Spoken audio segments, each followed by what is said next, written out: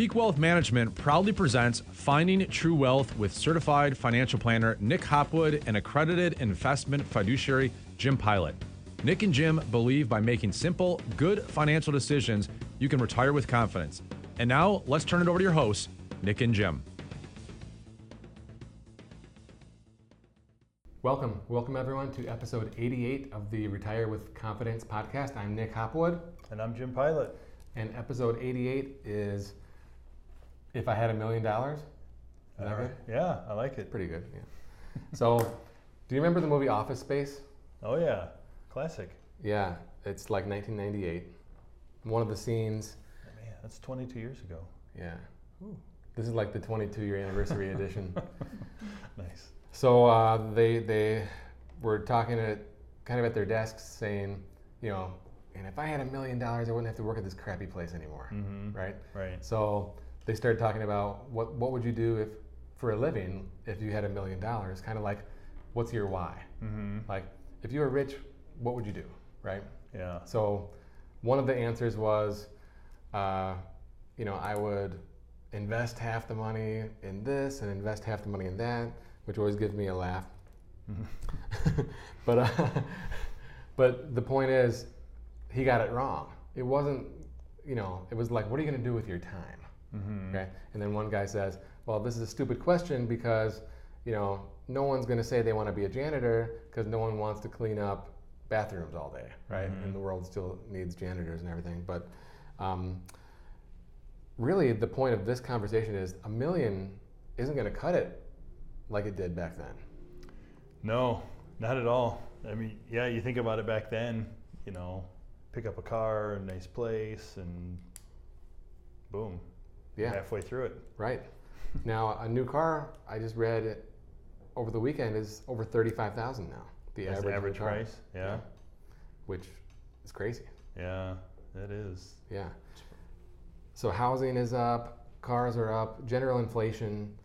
People talk all the time about inflation, but I don't feel like inflation has been crazy. It's been like under 2% for 20 years. It's been reported, yeah. For this whole period. Yeah, it's absolutely. been under 2%. Very low. So why is it that the million, which is like rich in 1998, doesn't feel the same now?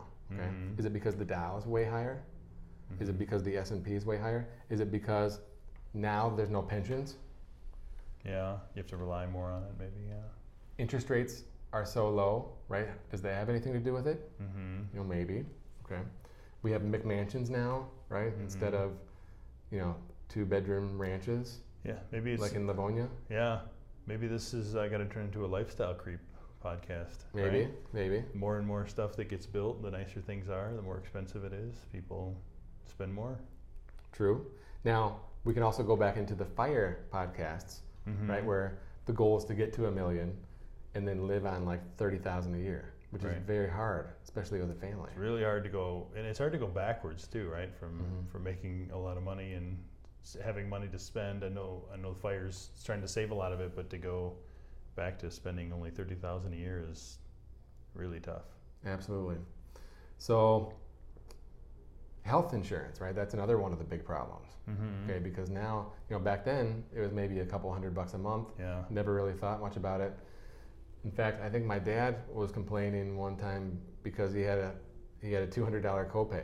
I'm like, man, now I'm paying $1,100 a month with a $13,000 deductible. Yeah.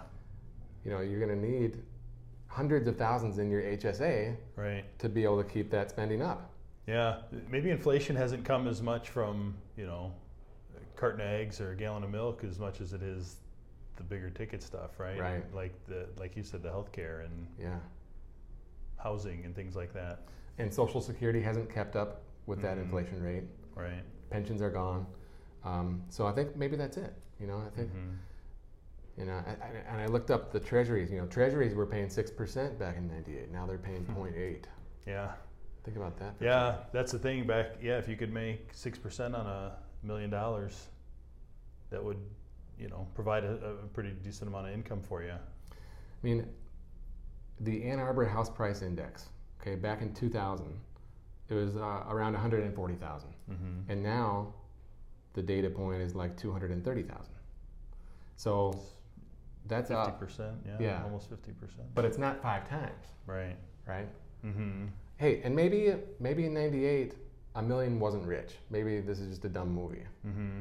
right? But I do love it. Yeah. Be careful. Yeah. The first 30 minutes are incredible. I watch it a lot. But maybe the fact is, maybe when I say 5 million today, it's really like 3. Mm-hmm. And maybe $1 million back then was maybe more like 2. I don't know. I'm just kind of speculating. Yeah. Maybe, $1 million was always kind of that big threshold, right? It was the next number up, right? Yeah. From the 100,000s. The extra zero. Yeah, the extra zero made it a big deal. But I mean, in today's day and age, I think you definitely look at $1 million and say, it'd be nice, but it's certainly not enough to, walk out the door and call it good. Right. Like, so knowing what we know, Mm-hmm. looking at these types of cases every day, I would say if you have $1 million, okay, that's great. Mm-hmm. But hopefully we have 2 good Social Securities Mm-hmm. with no debt and a reasonable lifestyle. Mm-hmm. Okay, maybe a pension, right? Maybe Right. one of us has a pension Mm-hmm. or something, Right. and I think that can work.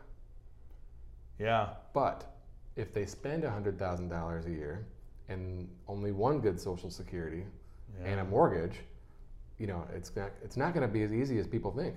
Mm-mm. No, your drawdown will be way too high, and you will deplete that portfolio before you know it. Especially if you have to pull it in a bad market year or something, it's really Yeah.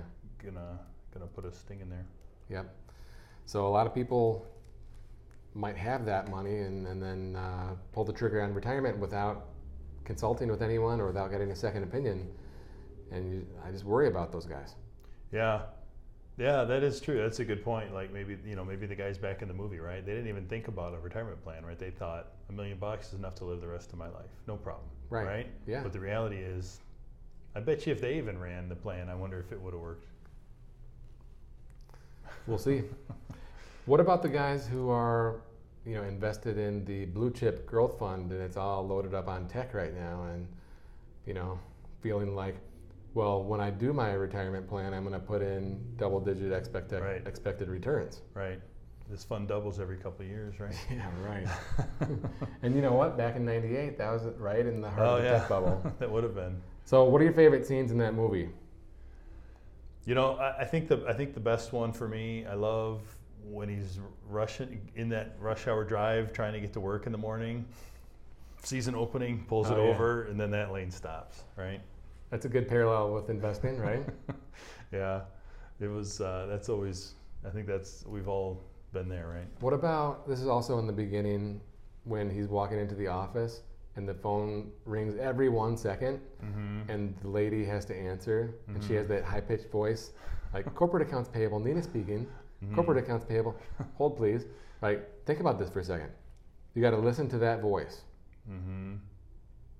all day.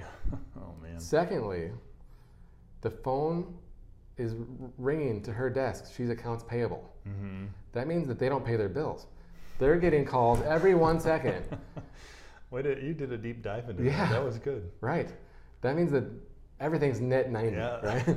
Like, I think that's hilarious. Yeah. Maybe it was one of these tech companies that really didn't have any true earnings. Right. The stock was going to the moon and it was It really could have been, yeah. defaulting, yeah. There's the jump to conclusions mat, Mm-hmm. right? Horrible idea.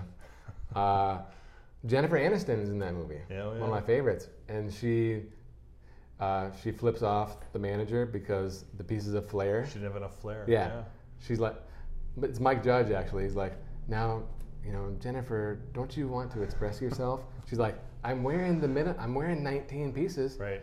He's like, well, 19's the minimum. It's the minimum. Yeah.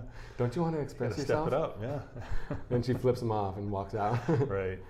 What else? Bill Lumbergh, right? Mhm. Everything that he does is hilarious. I like is it Milton? They keep Yeah. moving him. Right. They can't get rid of him. He's not even getting paid, and he still comes in every day. Yeah, I told Keep Patty moving if him we keep downstairs. hiring people, she's going to have to go down to the She basement. might. the be storage in the room B. basement.